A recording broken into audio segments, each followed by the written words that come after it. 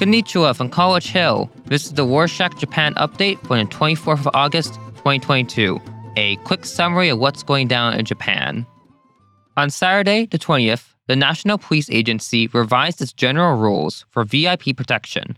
This is the first security change in more than 30 years. The agency decided to carry out this revision because of the pitfalls in politician security and the potential increase in threats against public servants since former Prime Minister Shinzo Abe was murdered in July.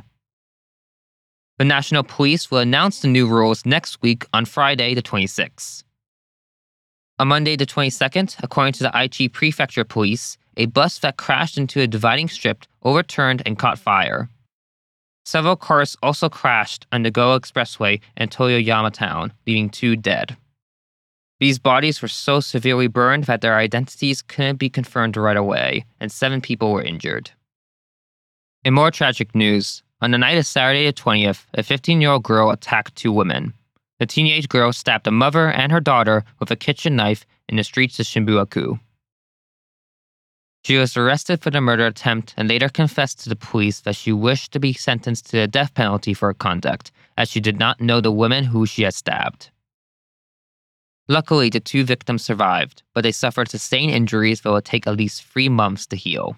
Even though Japan is considered a relatively safe country, similar crimes have been happening more frequently.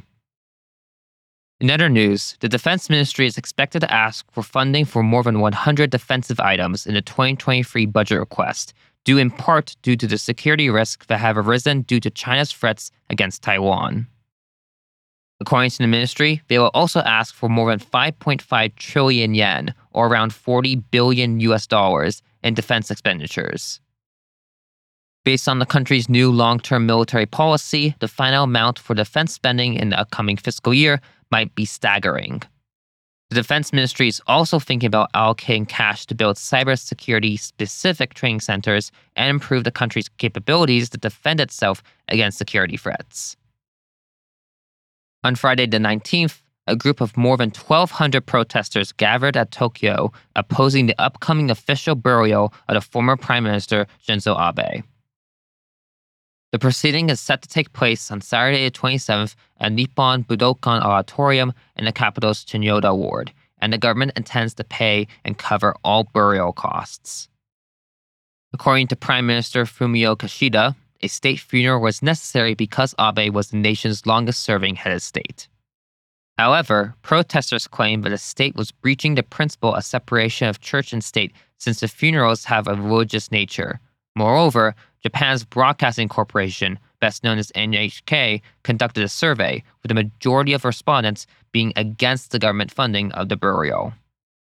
On that note about protests, on Sunday the 21st, a crowd of about 100 protesters of immigrants from Hong Kong wearing black, which has become a color of the protest since 2019, descended on Tokyo's famous Shibuya crossing. A police escort had to direct the mob towards Aoyama neighborhood. William Lee, a Hong Kong activist in Japan, led a protest. He urged people to defend democracy in his place of birth. The demonstrators demanded support from the Japanese government. They wanted to be recognized as Japanese citizens and have the same rights as them, and they are seeking to build a new life in Japan. Now some updates on the coronavirus pandemic. This week, on Sunday the 21st, the country recorded over 250,000 new cases. Tokyo alone reported 25,000 cases, an increase of 2,000 compared to the previous Sunday, and 30 deaths. Speaking of COVID-19, on Sunday the 21st, the government announced that Prime Minister Fumio Kishida underwent a PCR test on the same day and tested positive. The Prime Minister has been suffering from these symptoms such as fever and coughing since Saturday the 20th, and is now recovering at his official residence. This is the first time a Japanese Prime Minister has been tested positive. Kishida isolated himself and has been conducting official duties online since Monday the 22nd. How is the coronavirus affecting tourism in Japan? On Thursday the 18th, a modest flow of foreigner visitors entered Japan as a result of the country's relaxed border controls. This is good news, since the tourism sector has been through a rough patch. Japan's remaining entrance requirements regarding PCR tests and chaperone travel packages discourage visitors. Recall that Japan only permits visitors to enter the country as a part of supervised tour groups, not slow tourists.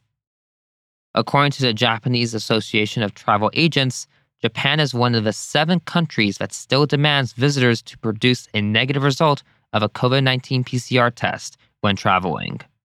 On that note about traveling, one of the recent travel trends in the country is called random travel.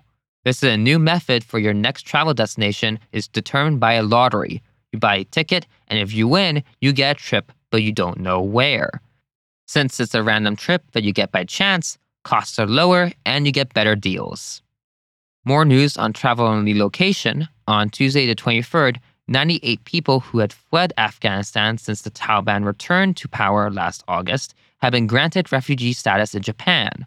This doesn't happen every day since Japan doesn't usually give asylum. In related foreign news, Japan will maintain sanctions in Russia as the war in Ukraine continues. On Tuesday the 23rd, Prime Minister Kishida, who attended a meeting with ministers and senior ministry officials virtually, instructed them to craft measures to address rising energy prices prompted by the ongoing war. In other news, on Friday the 18th, the National Tax Agency's competition, Sake Viva, took place.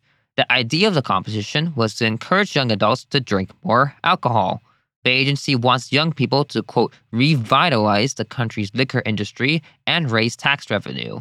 The competition trended massively on Twitter. Even though many liked the idea, some people were very much against it since they thought pushing people to drink more just for marketing and sales plans was entirely unhealthy. In entertainment news, on Monday the 22nd, the country put up the 10th One Piece statue in the city of Kumamoto, the hometown of the manga's author. Back in 2016, a massive earthquake hit the city. In order to show resilience and give citizens hope about the future, the city has been putting up statues of anime characters in hard-hit areas of Kumamoto. On Monday, the statue of the One Piece character Jinbei was unveiled. It was installed in Sumiyoshi Kaijin Koen Sea Park in Oto. In related news, on Saturday the 20th, 12,000 fireworks lit up the night sky over Tokyo for the first time in 3 years. The annual Jingu Gainen Fireworks Festival was postponed for 2 summers due to the coronavirus pandemic. Pre-COVID-19, the fireworks event was free of charge, but this year, only ticket holders were able to attend. In movie news, there will be a film adaptation of the 2020 blockbuster video game Ghost of Tsushima. The director of the movie of John Wick will be in charge of the adaptation and said that he aims to use entirely Japanese cast who speak Japanese. Speaking of casting, a movie called Sabacon premiered on Thursday the 18th. The director, Tomoki Kawazawa, casts an affectionate eye back on his own childhood growing up in a rural Nagasaki prefecture in the 1980s. It's a scrappy but immensely likable film. So head out to the movies, grab some popcorn, and enjoy. That's it for this week. Thanks for joining us. Since inflation is soaring almost everywhere, what is something you had to stop buying because it got too expensive? Tell us at podcast@warshock.com. Mata ne!